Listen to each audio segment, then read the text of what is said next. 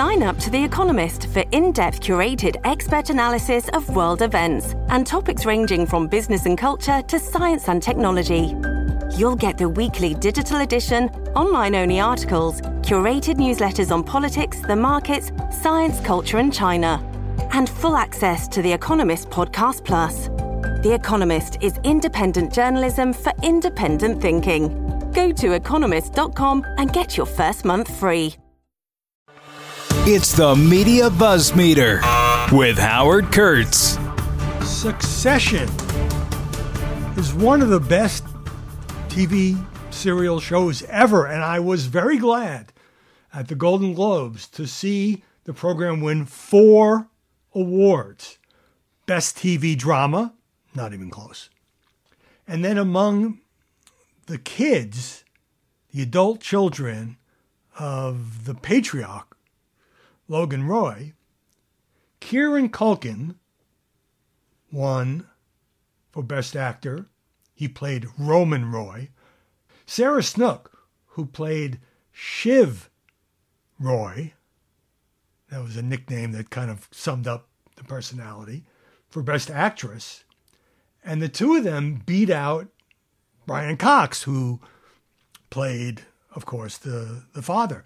And without giving anything away, people who might be checking it out now, he wasn't featured as prominently, let's say, in this fourth and final season.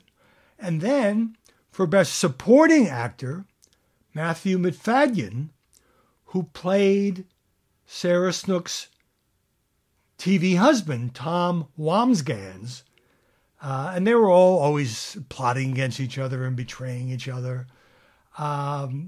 So I was really glad to see that. A lot of awards, of course, for Oppenheimer, for Barbie. And beyond that, I didn't recognize many of the shows. The Bear. How many of you had heard of The Bear before the Golden Globes? But meanwhile, now that it's no longer under the aegis of the Hollywood Foreign Press Association, much more diverse awards giving out. The ratings were up 50% to 10 million. And the MC, Joe Coy, asked on Good Morning America about the lousy reviews for his hosting, said, "I'd be lying if it doesn't hurt." I hit like a little moment there where I was like, hosting is it's a tough gig, And during the jokes that fell flat, he threw his writers under the bus. I got the gig 10 days ago. You want a perfect monologue? Shut up. You're kidding me, right? Right under the bus. The Michigan Wolverines trounced the Washington Huskies, as in state of Washington, 34-13 last night to win the college football championship. This was the first time Michigan has won the national title since 1997. But I have to confess, I lost so much interest in these college playoffs after Florida State was totally screwed, unbeaten season, didn't get a slot. And I think there's something fundamentally wrong with the way this goes. All credit to Michigan, sure. But it just seems like it's done at the whim of the people who run college football. Speaking of football, there is joy here in Washington, O ye faithful, where the Washington Commanders, who everyone here still calls the Redskins, lost to Dallas, finishing the season 4-13, and the new owner, Josh Harris, fired coach Ron Rivera after 4 seasons. It's important, said Harris, I do this personally and get this right, and then we bring in the right leadership. Meanwhile, it seems like the New England Patriots are on the verge of showing legendary coach Bill Belichick the door. He got really snappish with reporters. I've answered that question 3 times. But he just didn't have the same team after Tom Brady left. Now, point of personal privilege, as they say on Capitol Hill. It may be one of the snowiest cities in America, says Market Watch, but Buffalo will be the hottest housing market this year, according to a new report from Zillow.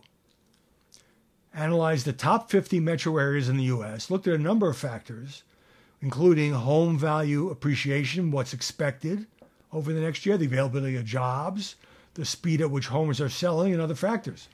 Buffalo rose to the top of the list, and I bring all this up because I spent 4 years living in Buffalo, where I went to UB, State University of Buffalo. And there were so many really nice houses there, even though the city itself has declined, even though the weather is awful in the winter. Just the architecture is interesting, well-designed. And here's the kicker. The typical home in Buffalo, now valued at $248,000, where the national average is $347,000.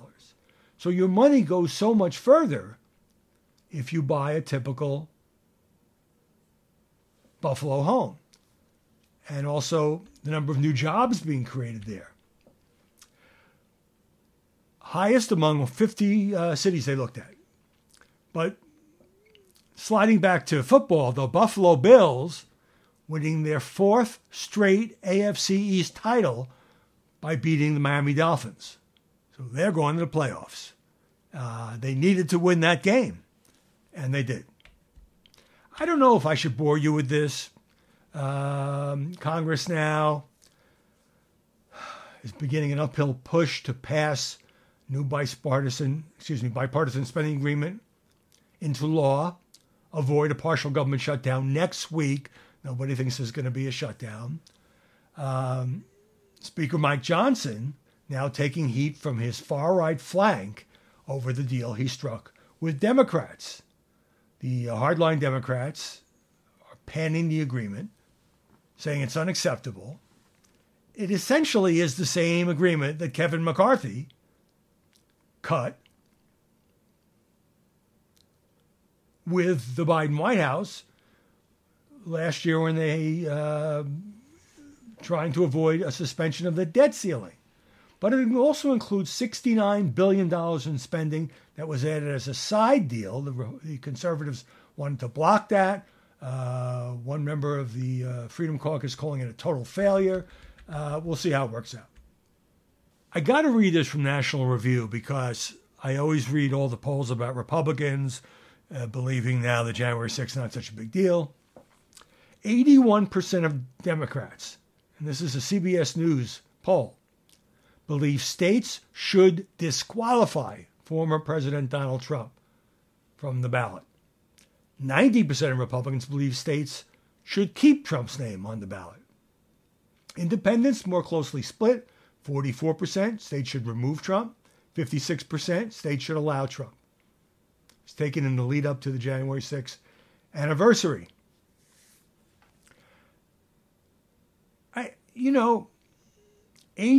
Maybe it's just an anti-Trump vote. But if 81% of Democrats really believe that the way to beat Donald Trump is to have the courts kick him off, and of course SCOTUS will decide this, and I don't have much doubt that he'll be restored to these ballots in places like Maine and Colorado.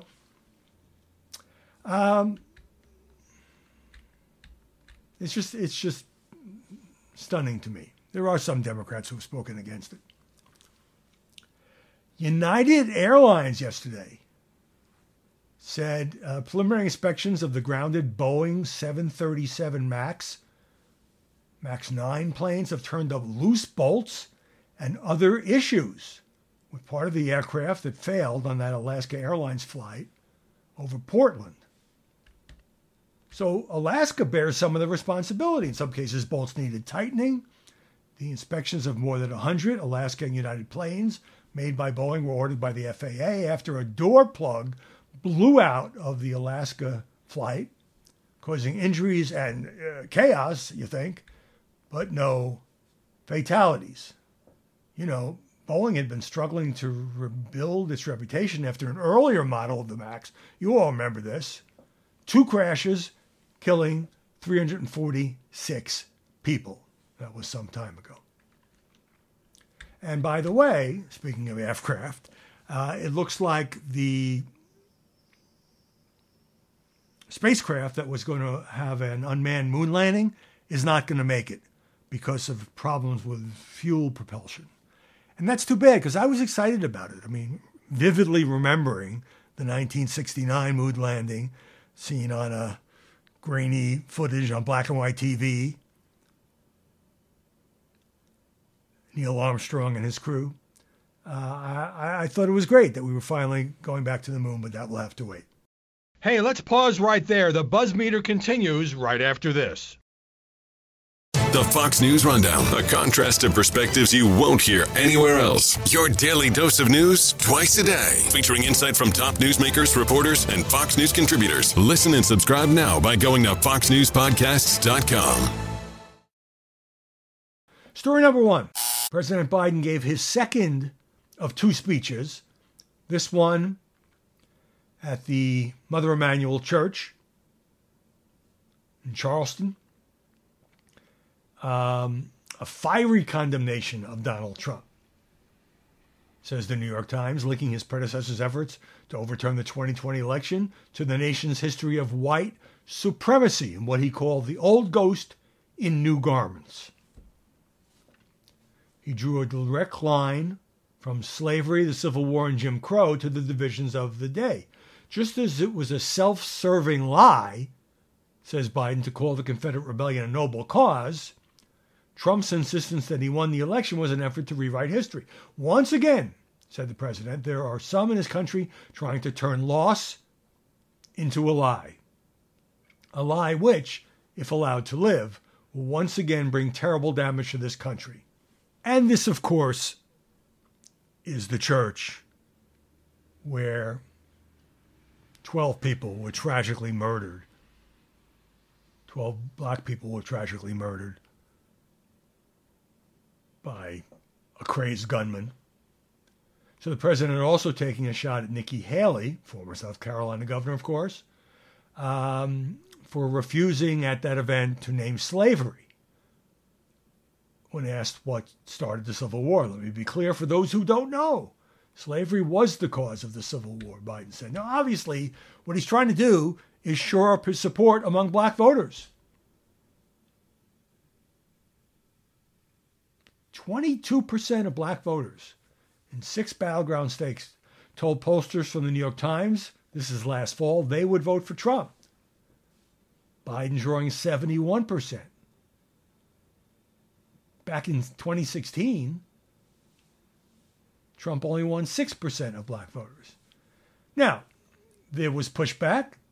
Tim Scott, former presidential candidate, South Carolina senator, accused Biden of resorting to scare tactics. President Biden's visit to Charleston to stoke fears as his numbers are dropping amongst all minority groups is remarkable. But it's also indicative of the fact that people of color, Americans all across this nation, are losing confidence in the president. Jim Clyburn, who basically saved Biden's candidacy in South Carolina in 2020, was there. He's trying to help Biden again in the black community. He says, as I told you 4 years ago, we know Joe, but more importantly, Joe knows us. What is the poison, Biden said? White supremacy. Throughout our history, it has ripped our nation apart. It has no place in America, not today, not tomorrow, or ever. And he said there was hope when the shooting led to the lowering of the Confederate battle flag on the State House grounds, without mentioning that it was Governor Haley who led that drive because of the shooting. Meanwhile, The Hill is quoting 2 Democratic senators as saying that Biden shouldn't agree to any debates with Donald Trump because it would elevate the former president. I'd think twice about it, said Dick Durbin, the Senate Democratic whip. I've been physically present at one of his debates with Hillary Clinton, and I watched him do outrageous things and say outrageous things. It's just an opportunity for him to display his extremism. A close Biden ally from Delaware, Chris Coons, said Trump's comments about immigration and hateful fascist remarks, immigrants poisoning the nation, that is. I was in the room for one of the debates in 2020. Chris Wallace was the moderator. Former president in no way at all respected the rules or the tradition or decorum. It was a disaster. Said he was speaking for himself. But since Donald Trump has blown off all the GOP primary debates, he won't really have the standing to object. And I bet if it's these two presidents, neither one of them is going to want to debate. And it's just not going to happen. I think these are trial balloons. Story number 2, a deep dive. So I did a lot of reporting yesterday for my column today about, remember there was that sort of squib and semaphore saying that top Biden campaign officials were bringing prominent journalists and editors to the Wilmington headquarters to complain about Donald Trump's coverage. Well,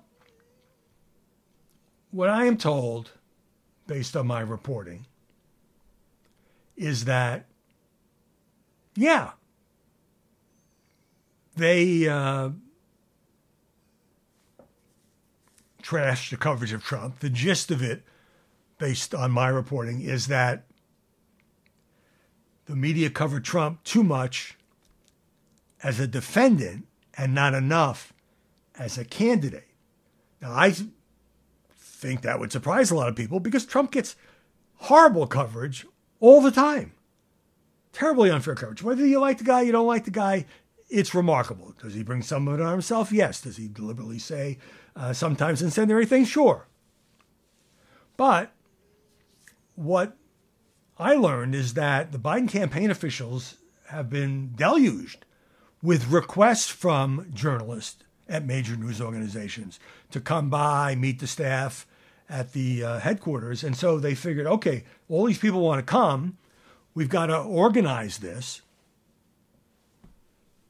And so, it's last 5 or 6 hours. They devoted a day to each news organization. So far, the New York Times and Washington Post have come. Also on the invite list will be Fox, NPR, and a bunch of other top outlets. But again, the guidance I got was that the complaints about the coverage is sort of a small fraction. A small fraction of what goes on there. You meet the digital people, you meet the communications people, you meet other people in different parts of the campaign structure. And, they have every right to do it. Every campaign works the refs. And here there's a certain demand. And I talked to TJ Ducklow, who is a senior advisor to the Biden campaign. He told me, we're grateful so many folks have reached out expressing interest in visiting our headquarters and excited to welcome a number of reporters, producers, and editors who are covering the 2024 election to Wilmington for what have been and will continue to be thoughtful and informative discussions about the campaign strategy, how we view the election. And then invoking a couple of speeches, the last two speeches by President Biden, Ducklow told me that democracy and freedom itself, including the freedom of an independent press, are on the line this November. And we're eager to engage in more conversations with the media about how we intend to win this election. Now, some people could say this is spinning. What campaign doesn't spin? And I cite a couple of columns here.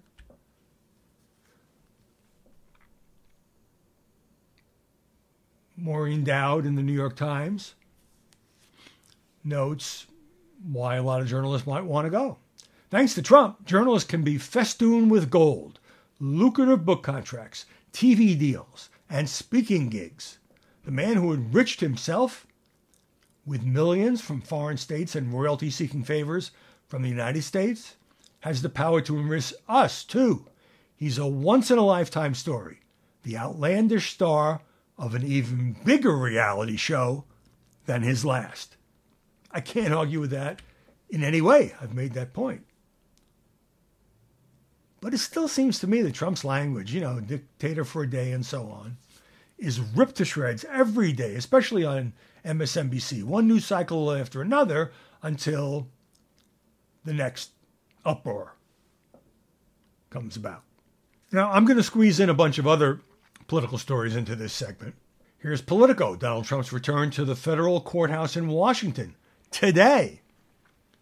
Could be his most consequential court date so far, a bid to derail special counsel's Jack Smith's criminal case against him from attempting to subvert the 2020 election before the case goes to trial.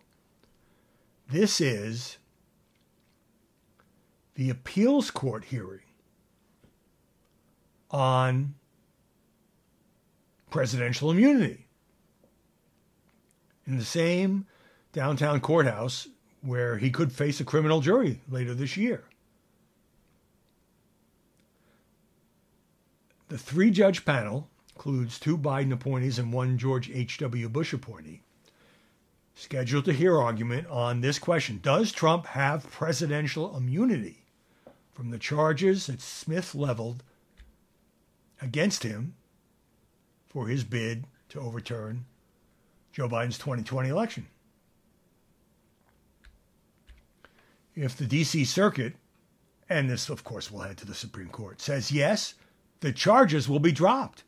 If the courts say no, Trump will move one giant step closer to standing trial this year on the charges. And by the way, Trump doesn't have to be there. And it is, as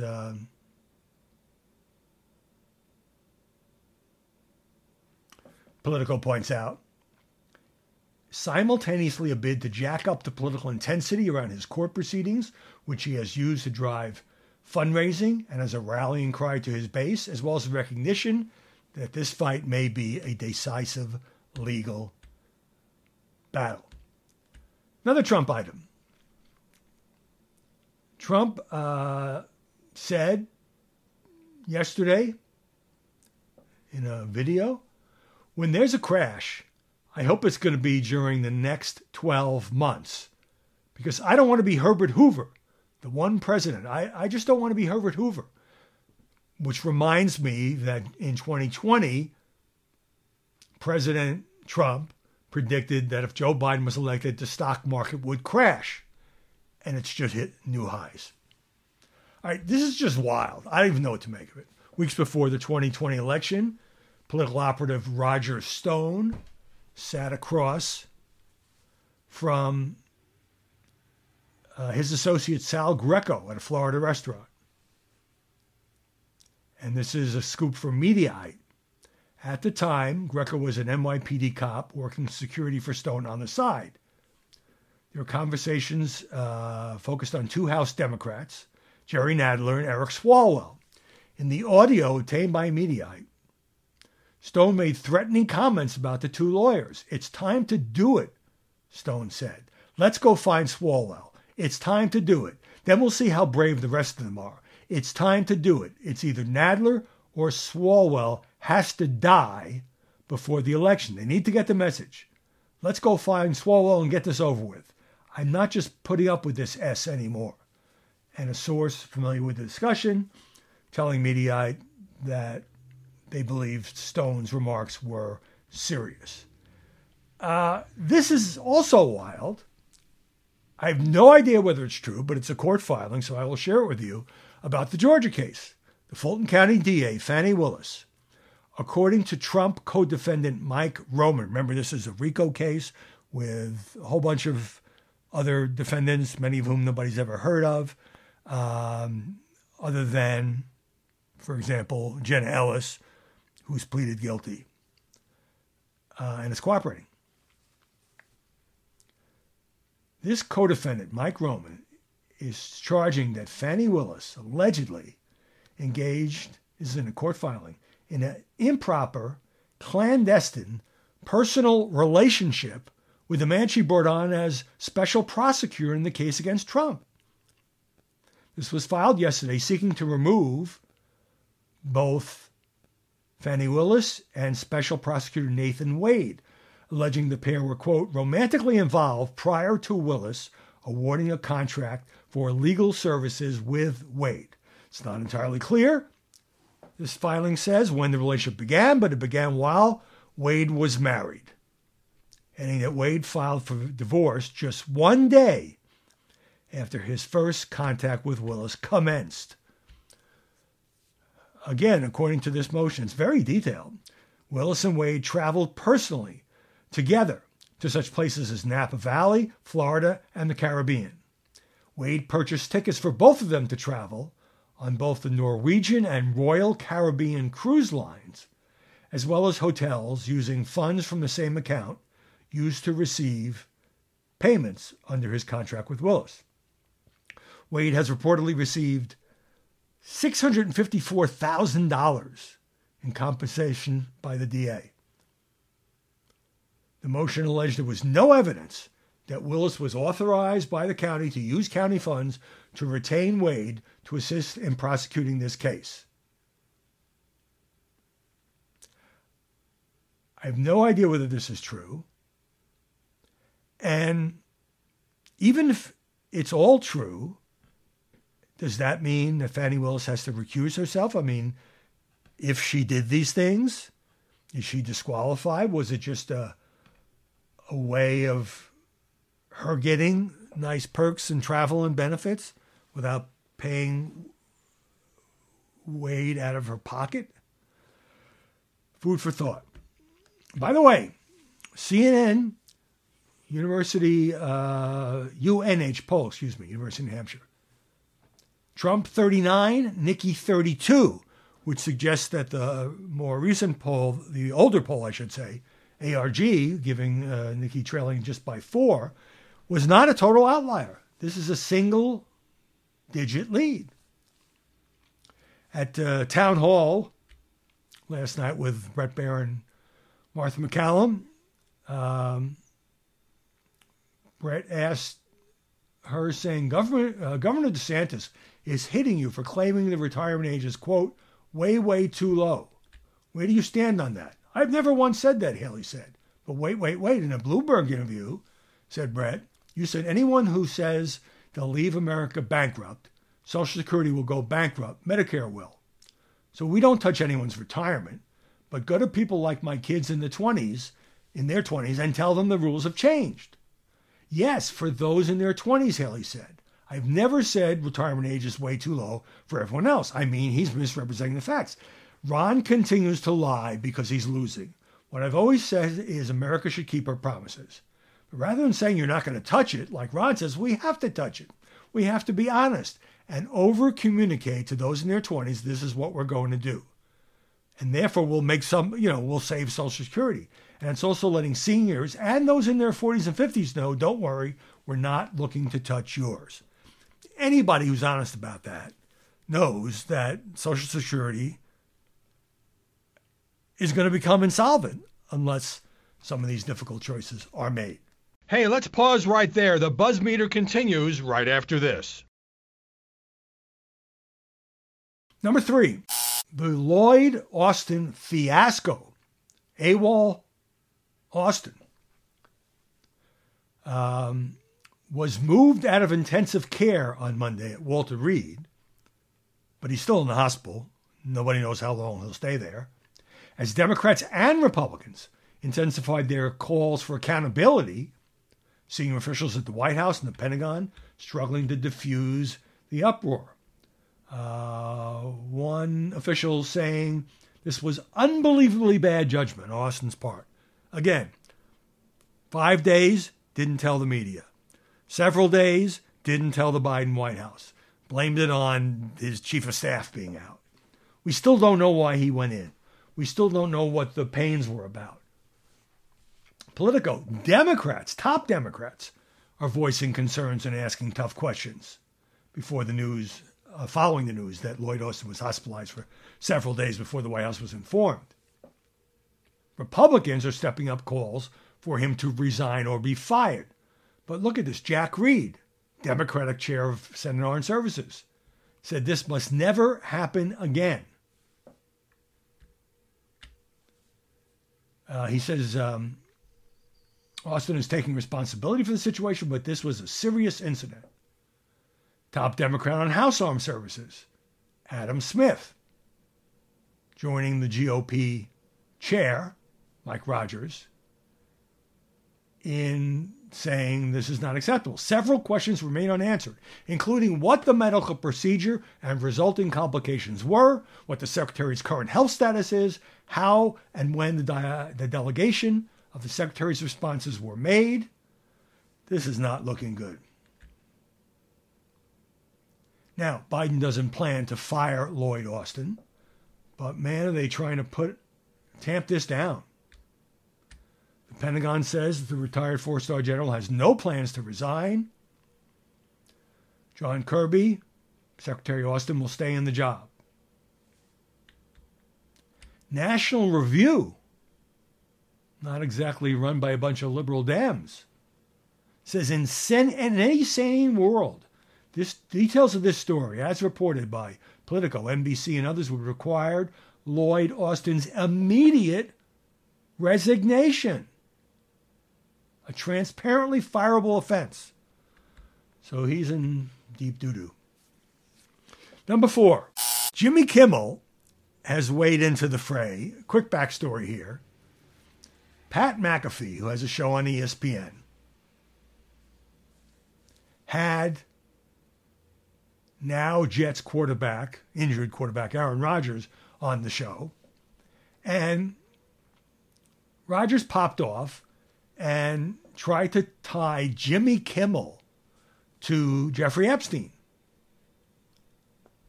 And McAfee wasn't having it. He accused this longtime ESPN executive of sabotaging his show. He said he didn't regret his comments. Now, there's certainly going to be people we do not like, and they do not like us, and that's how it's going to be. I'll take back anything I said. But remember, ESPN is owned by Disney. And another Disney employee at ABC is Kimmel. He has threatened legal action against Aaron Rodgers. So this was his monologue last night. Says that Rodgers went on a show on ESPN, out of the blue insinuated that I was nervous because the Jeffrey Epstein list was coming out. He says I was hoping it wouldn't, and that he was going to pop a bottle of something to celebrate. And then it did come out, and of course, says Kimmel, my name wasn't on it and isn't on it and won't ever be on it. I don't know Jeffrey Epstein. I've never met Jeffrey Epstein. I'm not on a list. I was not on a plane or an island or anything ever.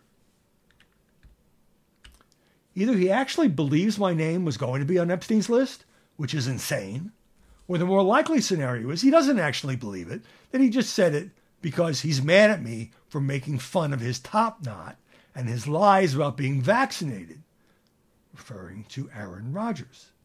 So he saw, maybe to retaliate, he decided to insinuate that I am a pedophile. This is how these nuts do it now. You don't like Trump, you're a pedophile. It's their go-to move. And it shows you how much they actually care about pedophilia. He called Aaron Rodgers a hamster-brained man.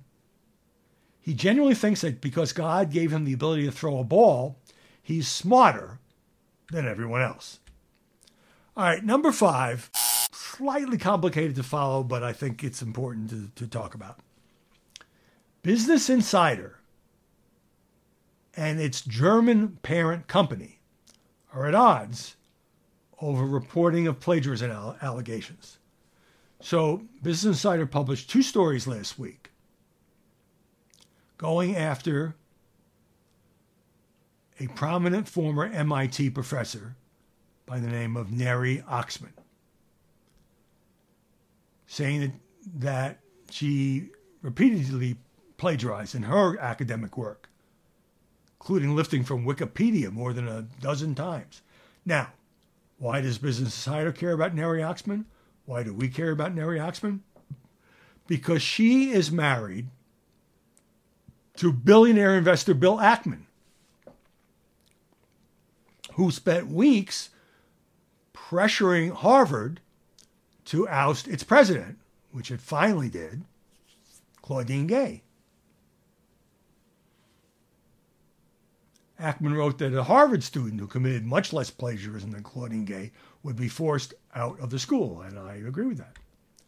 But when Business Insider raised plagiarism concerns about his wife's work, Ackman excoriated the publication,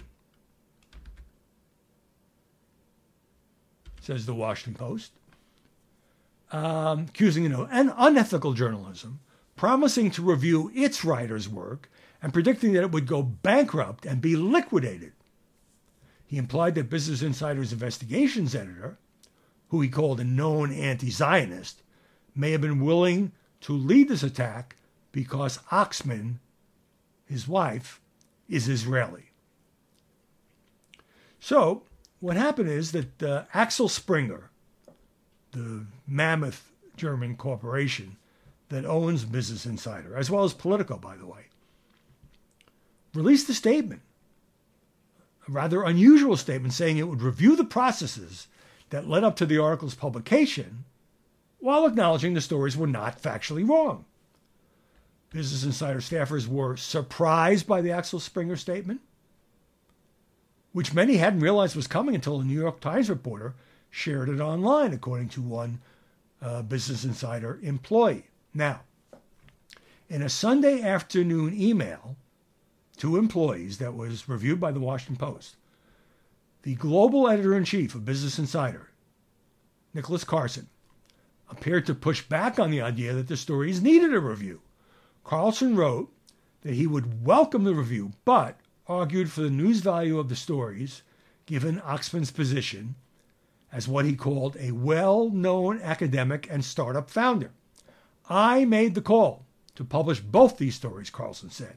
I stand by our story and the work that went into it. I know our process was sound. I know our newsroom's motivations are truth and accountability. Now, I don't have to tell you that for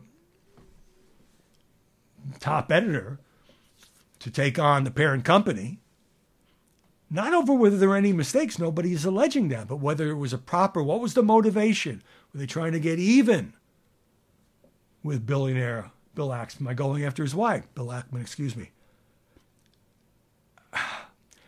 I think they may try to sort of smooth this out, but we may not have heard the last of it. Well, I told you I had a lot to deal with today and every day. You know, when I do Media Buzz, I feel like we could do 2 hours instead of 1 hour and still not get everything in. But thanks for sticking with me. See you tomorrow with more BuzzMeter. Listen ad-free on Fox News Podcasts and via Apple Podcasts, and Prime members can listen to this show ad-free on Amazon Music. From the Fox News Podcasts Network. I'm Ben Domenech, Fox News contributor and editor of the Transom.com daily newsletter, and I'm inviting you to join a conversation every week. It's the Ben Domenech Podcast. Subscribe and listen now by going to foxnewspodcasts.com.